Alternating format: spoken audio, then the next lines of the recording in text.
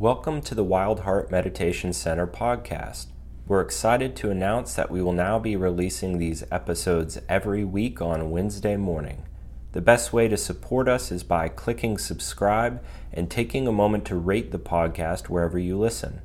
If you'd like to support our efforts to keep the nonprofit meditation center open in Nashville, you can donate via the Venmo app by sending your donation to @WildHeartNashville, or you can go to wildheartmeditationcenter.org and click the donate tab. We also want to announce an upcoming residential retreat, which will be happening in May in North Carolina, May 24th to May 31st. You can find out more information about this retreat at heartwoodrefuge.org. Thanks for listening.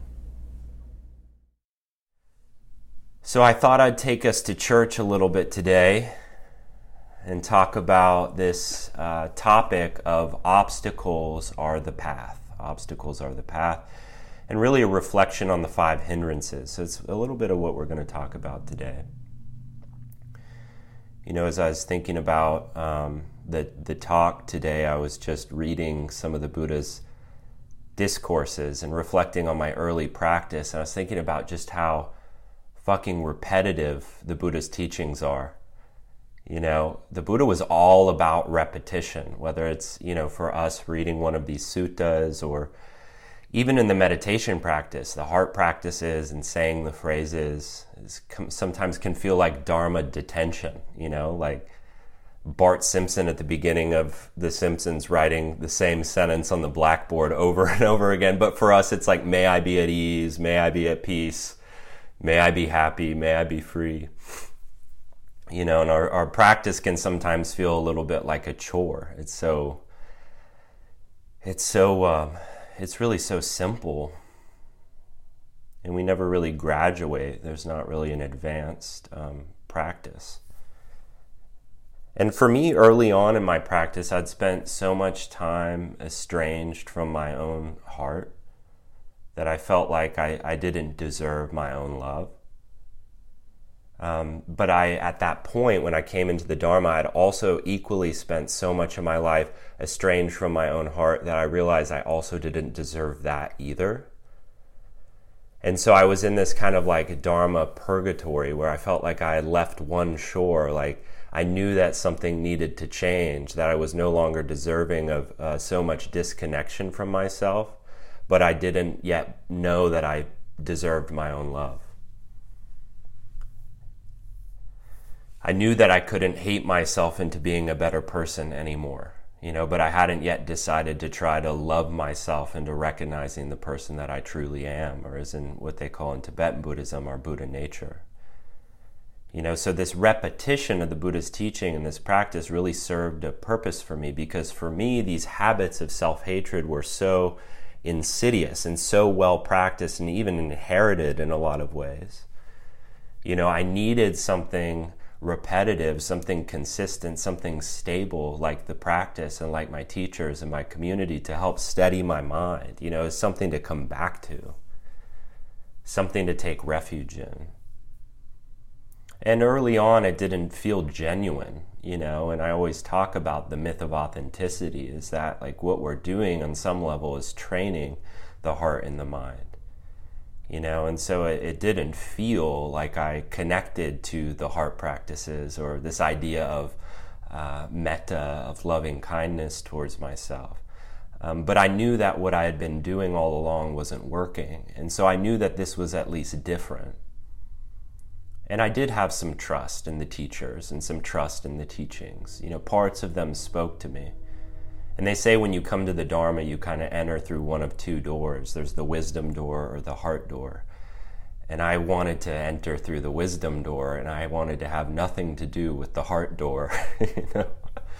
So the heart practice on the retreats that I went and sat, they usually do it in the afternoon, and I would always skip that session. I'd try to talk myself out of it. And so the repetition served a purpose for me because it helped me to really look at my resistance to certain parts of the teaching. And over time, without forcing myself into them, it opened my mind to maybe other ways of engaging with these parts of me, that had been longing to be loved and longing to be included in my practice. So the repetition of the practice gave me something to do. It gave me something that was different. It was the cultivation of wisdom and compassion, to see clearly and to respond wisely. Mindfulness started to help me see some of the mind habits more clearly. It helped me to step back and to let these thoughts, these critical thoughts, these incessant plans, obsessive thoughts, to let them die a natural death, to learn how to get distance from the thinking mind. But more importantly, mindfulness helped me to meet each of these moments, these passing moments, with more care and concern, with less judgment, to really soften and view these apparent obstacles of self-criticism and self-hatred as actually my only true path to liberation. It was through my relationship with my self-hating mind that I found the transformation. And I'm still a work in progress, but as I look back, these things that appear as obstacles are actually doorways to liberation. They are the path. They're not getting in the way of the meditation. They are the meditation. And so whenever, I always joke with my teacher, Dave, when you teach a meditation class, you usually learn that the one question you always get is, how can I change this part of my experience? Or how can I fix this part of my experience? And still to this day, these are the questions I bring to him. How can I change this part of my experience? How can I fix this part of my experience? And it's always the reminder, the repetitive reminder that I'm being asked to meet that part of my experience, not change it. I'm being asked to investigate that part of my experience, not change it. To seek to understand that part of my experience. The habits of the mind are powerful, but they're also our greatest teachers. They illuminate the places where healing is needed the most. That they're the two parts of our experience, what's loved and what's longing to be loved. And the challenges in our life are the places where we learn to meet and stretch our capacity to open to what's longing to be loved. As I continued to study and practice, I learned about the 5 hindrances, these 5 frequent mental habits that would be a consistent companion to me on my path. And 5 of my greatest teachers. Over the course of my practice, I can't tell you how many times I found myself tangled up in the hindrances. And usually it manifests first by noticing some outward behavior. Have you ever found yourself in a familiar cycle of habit, asking yourself, how did I get here again? How did I get here again?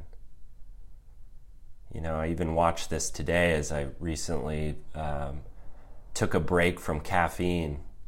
And I got up early this morning. I didn't sleep well. And I got a very small coffee. And I drank half of it. And I noticed my arm just going to it like, I'm going to just chug this thing. And it's like, that's how these outward habits kind of start, right? Is these like little movements of the mind for more. So sometimes it's not always dramatic, it's often mind-made, these mental habits. How many times has my mind convinced me to take another dance with a habit that no longer serves me? To throw myself back into work and to bury myself in my schedule again, or to stay up 30 minutes later and then an hour later and then sleep 30 minutes later and an hour later. And it's not about the perfect schedule, which we're obsessed with in the West, this like hyper perfectionistic, like routine building, productive, mindset that we get into. It's not about the thing, it's about the relationship to the thing, the mental habit that's operating underneath the surface of the thing. So somewhere underneath all of these physical habits we find ourselves in is something more subtle that's operating at the level of the mind. And this is where the Buddha really focuses his teaching. Not only do we pick back up tumultuous behavior patterns over and over again, but usually preceding those behaviors is slipping into some type of mental reactivity. And so the Buddha just asks us to check it out, that is there a link between the karma of one's mind and the karma of one's actions and behavior? Something that's really interested me over the years, and I'm not excluded from, is as a therapist, seeing so many people that come into my office and already know what they need to do to change. They already know what they want to do to change, but they struggle in changing.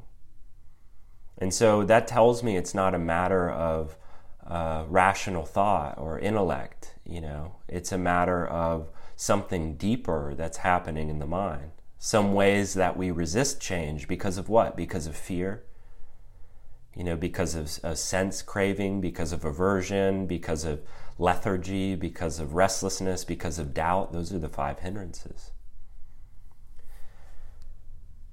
Here's some repetition. The Dhammapada, something I quoted a couple weeks ago, the Buddha says, all phenomena are preceded by the mind, ruled by the mind, made of the mind. If you speak or act with a corrupted mind, then suffering follows you as the wheel of the cart follows the track of the ox that pulls it. So it's clear to me, over time, it's become clear to me that I act in the world based upon how I perceive the world, and that my perception is filtered through feelings and mind states that are temporary. And how I feel is not a good indication of how I'm doing, but I react to life based upon feelings so much of the time. I react to evaluating myself based upon how I'm feeling. I react to my insecurities out there in the world, in relationships, and being dismissive or being argumentative based upon my insecurities because of how I'm feeling. And so mind states and feelings are really important to examine, because they really are the crossroads where a lot of our reactivity arises from. So when I talk about the 5 hindrances, I'm really viewing them as these 5 great teachers, these intimate parts of our experience, these frequent visitors to the mind that we can choose to have a relationship with. In the ancient teachings on the 5 hindrances, the word for hindrance is nivarana, which means covering. In some forms of Buddhism, they say that the natural state of the mind is radiant and peaceful. Even in Theravadan Buddhism, this earliest form of Buddhism, the metaphor that the Buddha himself uses to describe the mind is as a clear bowl of water. This is kind of hearkening to what Ajahn Chah says about the mind being like a still forest pool. But with mindfulness, our job is to watch all of these strange and wonderful creatures come and drink from the pool. All of these mental movements of agitation, all of these hindrances that arise and pass through the peaceful mind. And so the way that the Buddha talks about the hindrances is these kind of coverings or these things that affect the mind, its natural radiance and peace. And I like the way he describes them in the metaphor because it gives us a visual image of what these mind states do to the natural state of the mind. So the first hindrance is sensual desire, which I'll talk about in a moment. But the way that the Buddha describes this in the metaphor, it's like a clear bowl of water that has been colored with dye. So, we've talked about in our popular cliche of the rose-colored glasses, right? Always seeking to have something different, or that our happiness is in some other moment, in some other experience. So it's water that's been colored with dye. It's affecting how we see in the lens in which we view our world. Aversion and ill will is water that has come to a boil. Lethargy is water that has been covered in algae and has moss growing through it. Restlessness and worry is water that's stirred around by the wind. and doubt is murky or dirty water. So these are the 5 coverings. They're these strange and wonderful creatures that come and visit the mind. And I think a big part of our practice is to become intimate with them. So obstacles as the path. Before I get into the hindrances, I just want to offer a couple disclaimers about this teaching, that these are opportunities rather than getting in the way of our meditation practice. The first disclaimer is the difference between discernment and judgment. Joseph Goldstein says, in our Western culture, it's a very delicate process. For many people, it's an easy step from recognizing a particular mind state, like sense desire or aversion, as being unwholesome, to then jumping to the feeling that you're a bad person for having it, or that somehow it's wrong for the mind state to even arise. This pattern of reaction simply leads to more self-judgment, more aversion, and more suffering, and it's not a helpful cycle. So discernment is looking at something at face value, saying greed is present in the mind, craving is present in the mind, aversion is present in the mind, and giving it the time of day, allowing it, inviting it to be here with curiosity before we investigate it. Discernment has a level of investigation, where judgment is usually overly identifying with the mind state as good or bad, or that it should or shouldn't be here. And this is tricky, and this is a big part of the practice over time, is, to practice kind of stepping back from attributing an identity or a label of right or wrong to anything that's happening in our experience. One thing that's been helpful for this is learning a little bit about Paul Ekman's research on emotions and how they've linked all of our core emotions to our biology. The same emotions exist whether you're born in a remote tribe or whether you live in the most densely populated area of this world. And so they know that they're not culturally bound, they're bound by our biology.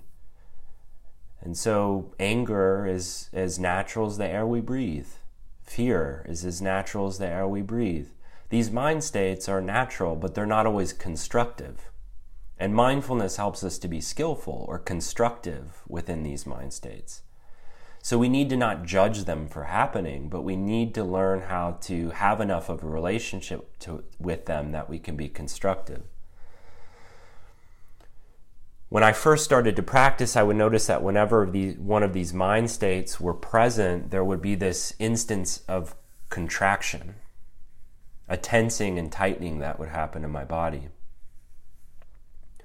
A part of this is because of what I made their presence mean to me, what I made the presence of the hindrances mean to me, that I hadn't made it anywhere on the path, or that maybe they meant something about how good or bad of a Dharma practitioner I was. So when I would hear the Dharma talk on aversion being a cause of suffering, and aversion would rise in my mind, I would think, bad Buddhist.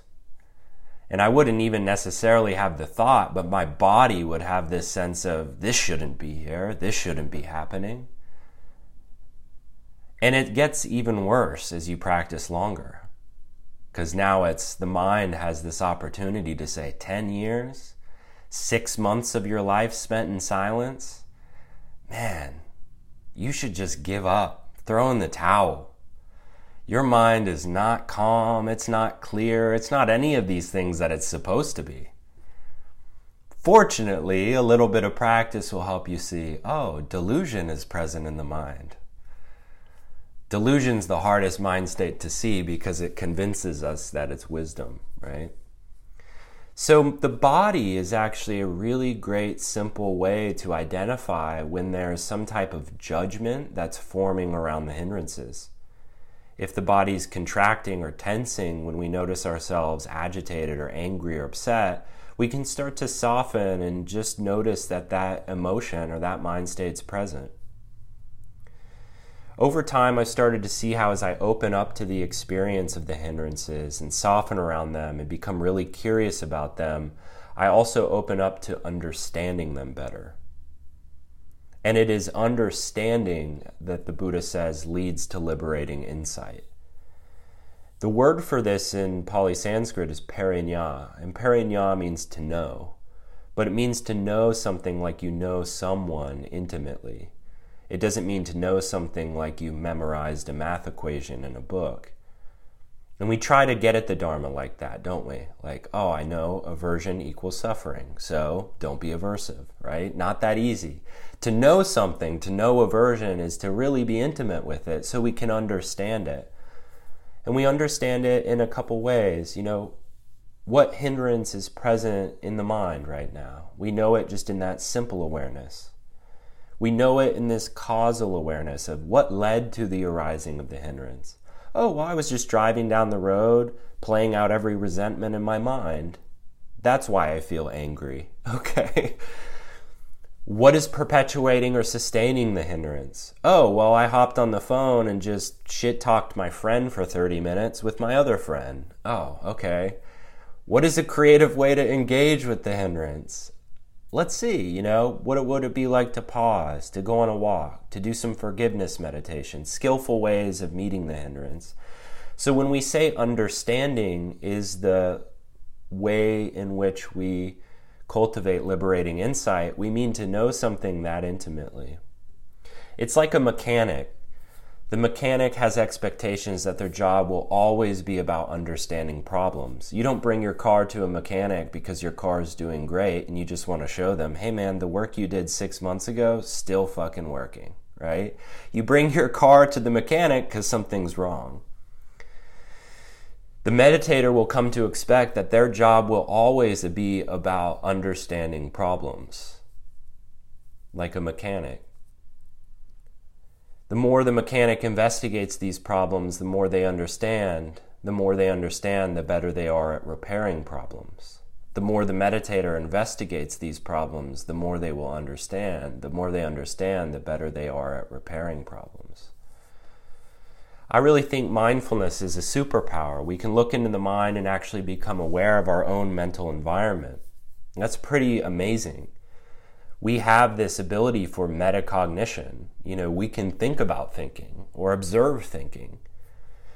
It interrupts the trance of the mind state when we do that because it shines the light back on the mind itself. The Buddha says simply, to know a greedy mind is a greedy mind, and a mind without greed to be a mind without greed. To know an angry mind is an angry mind, and a mind without anger to be a mind without.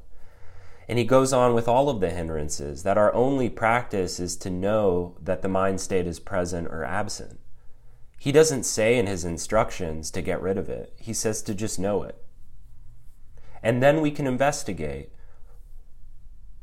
Is it present or is it absent? What led to the arising of it? What's perpetuating or fueling it? And what's a creative way to engage with it? So these 5 hindrances, I'm much more interested with how we work with them and not how we get rid of them. I'll go through these real quick. Sense desire is the water that has the colored dye. Sense desire is the mind state that wants the experience to be different. A pivotal moment where the mind separates us from what's happening in the present. When we get so caught up in anticipating a plan or so excited and enticed by something that's not happening right now, we actually separate ourselves or disembody ourselves from what's here. And whenever we're disembodied, there's suffering. The mind is so focused on improving the moment with something else, of acquiring something or attaining something or getting something else, that it cannot rest content until this moment changes.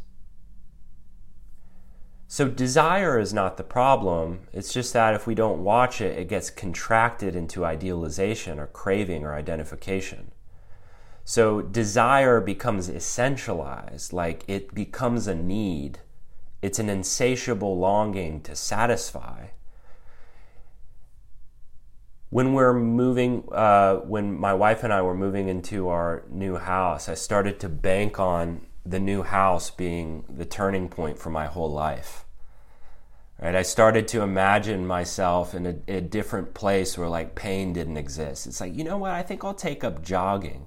I think I'll I'll get to know all my neighbors. I'll be this really great social guy, And it's like, right? Desire is not the problem, but it's kind of this way in which my fantasy disembodied me from the present moment.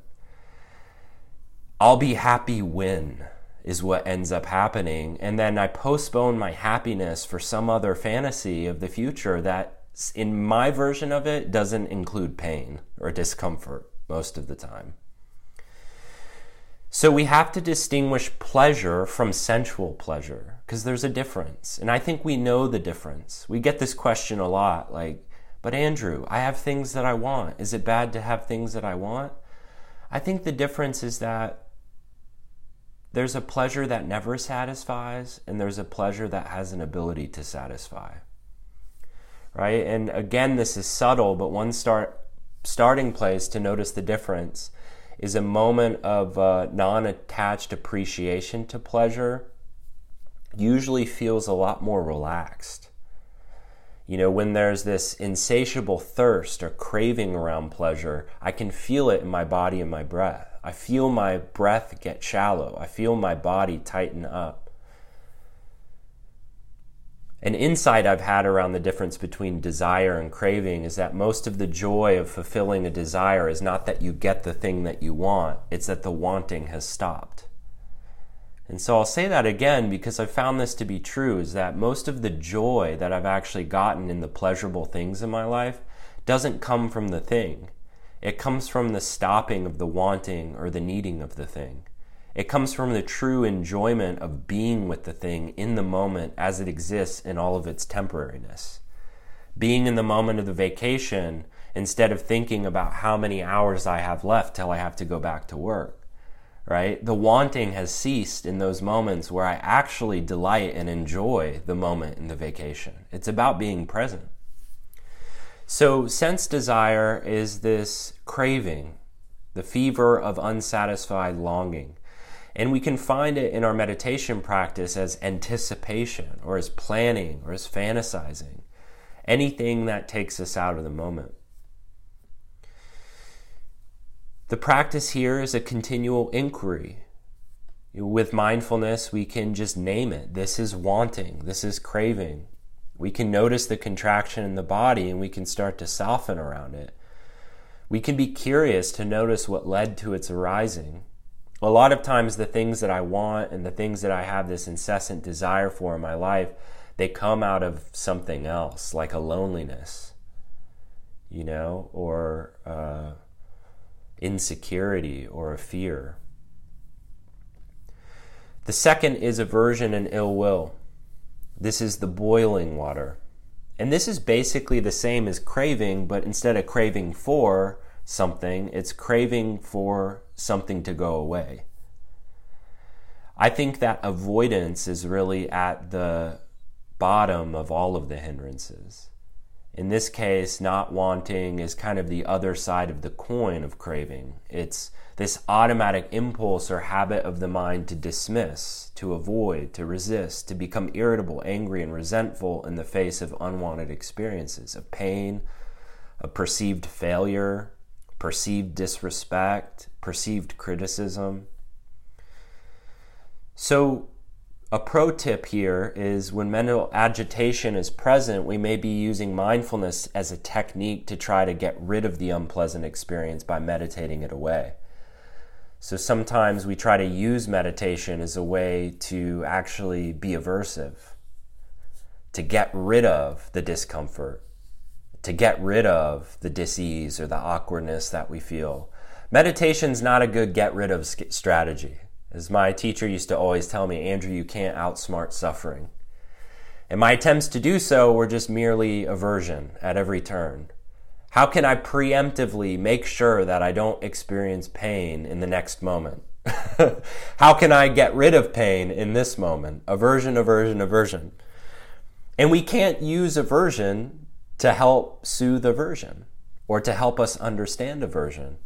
We actually have to use a willingness to be completely intimate and present with it, to say this is aversion, to be curious what's led to the arising of the aversion, what's perpetuating or fueling the aversion, And what are some creative ways to engage with it? They call anger in the Buddhist discourses the honey-tipped dart because it usually feels very motivating and energizing. And Paul Ekman says this is the evolutionary purpose of anger, is it's the remover of obstacles. So when we're really engaged with our anger in an unwise way, we feel really self-righteous, and it gives us this fuel of pleasure, of empowerment. And what happens is if we react, we often feel the secondary emotion of regret. So sometimes aversion and regret can go really hand in hand, especially if we pop off at the mouth and cause some, conflict in our lives, some destructiveness in our lives. But anger alone is not a problem. It's just an emotion that's an indicator that some threat has been sensed. But is this threat wise? Is the threat real? Sometimes you got to ask ourselves that. And maybe it is. And if it is, then what's a really constructive way to engage with the threat? To use the anger to turn it into a motivation to do something good for the world instead of something destructive in the face of the world. And I think that takes courage. I'll put lethargy and restlessness together. Lethargy is this kind of lack of driving power or a reluctance to work, to make an effort. Traditionally, the word for this is sloth, which is the sunken feeling of lethargy. It's that kind of hard to get up and go. Sloth is that like hitting the snooze button on the alarm 5 or 10 times. Torpor, which is the traditional word for this other part of lethargy, is a sluggishness of mental factors. It's like it's hard to pay attention. It's hard to stay curious. So sloth is like it's hard to get up and get motivated, and torpor is like I have a dull mind and it's hard to stay attentive. The mind has two functions, you might say. It has a doing function and a knowing function. The role of meditation is to calm the doing function while maintaining the knowing function. Sleepiness occurs when we carelessly or mindlessly calm both the doing and the knowing function. So in meditation, we start to lean into the calmness and tranquility of the meditation. And we need to employ curiosity to help that knowing and that attentiveness and that curiosity to stay present. Lethargy is going to be a frequent visitor. We work with it in a lot of ways. First, we soften our resistance to it. Being sleepy feels actually quite pleasant a lot of the times.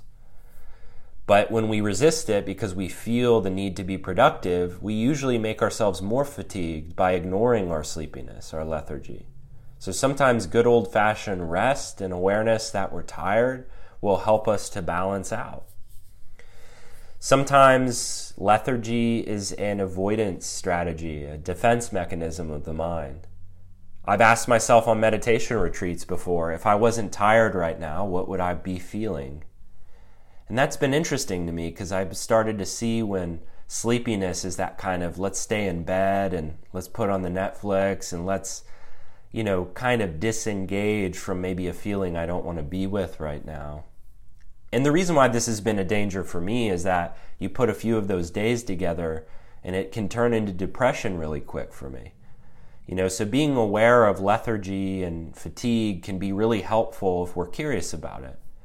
If I wasn't tired right now, what would I be feeling? Oh, there's some loneliness, or I feel isolated, I feel disconnected.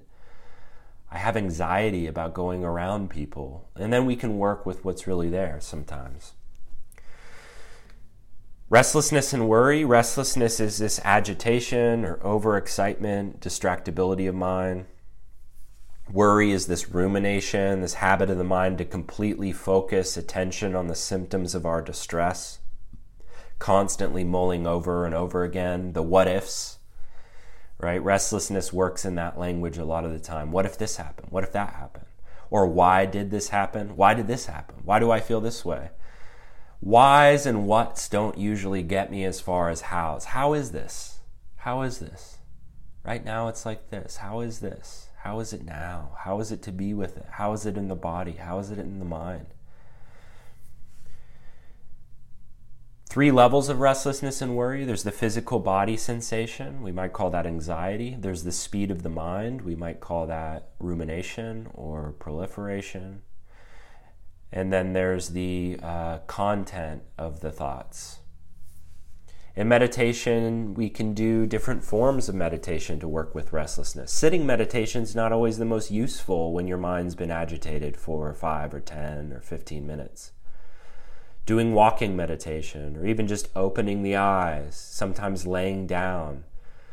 Sometimes stopping trying to do a technique during meditation can be really helpful when restless. Actually, as a rule of thumb, anytime my mind's restless, I don't listen to the Dharma teacher with the technique, with the instructions. I do what's called a pile of meat practice. Sitting, know that you're sitting. Soften the body around the restlessness. Open the eyes. Maybe go on a walk, Doubt, the murky or dirty water. This is the most formidable of the Buddha's opponents on his quest for enlightenment. And doubt continued to visit the Buddha even right after his enlightenment. He was walking, a fully enlightened being, and Mara came back to visit the Buddha and said, "How would you even teach, and who would you teach to, and should you even teach? People won't believe you. It's been so hard. It goes against the stream. No one will be able to do this." And the Buddha gave in to the doubt, and one person walked up to him and said, "Hey, you look radiant and have all this vitality and aliveness to you. Who are you? What is your teaching?" And he said, "I'm fully enlightened." And the person said, "Okay, cool, dude," and went away. And then the Buddha learned, I'm going to have to be more patient. I'm going to have to be more skillful in how I teach and connect more with people in how I teach. So doubt is one of the most formidable of our opponents. And there are 2 types of doubt. There's investigative doubt, which is a helpful type of doubt, which is like a questioning and investigative quality of mind that assists us in dropping our fixed views or beliefs or automatic assumptions. This kind of self-doubt that says, how do you know that you're right about that person or that place or that thing or that experience? It's that kind of investigative doubt. I don't have all the answers, right? I want to look into the mind. The hindrance of skeptical doubt is different, though. It's a diluted or confused state of mind that's overcome by perplexity and indecision. Perplexity is an entangled or disoriented state that comes from feeling unable to understand or deal with something. Right? And a doubt often arises in our inability to be with the unknown. Needless to say, over the course of our lives, we go through so much transition. Our identities change. Our jobs change, our relationships change. And it can oftentimes create this sense of instability and insecurity. And the mind doesn't like to not know where it's going or what it's going to be doing. And so this skeptical doubt arises where we start to feel like it is us who are lost when it's really a groundless experience that we're in. And so having support, having wise friends, the Buddha said, is helpful for working with doubt. Even just recognizing it as doubt can be really helpful. I was on a retreat in Myanmar for a month, and they teach this very rigid form of noting practice where they tell you if a mind state, like one of the hindrances, arises, just note it in your mind as doubt, doubt, doubt.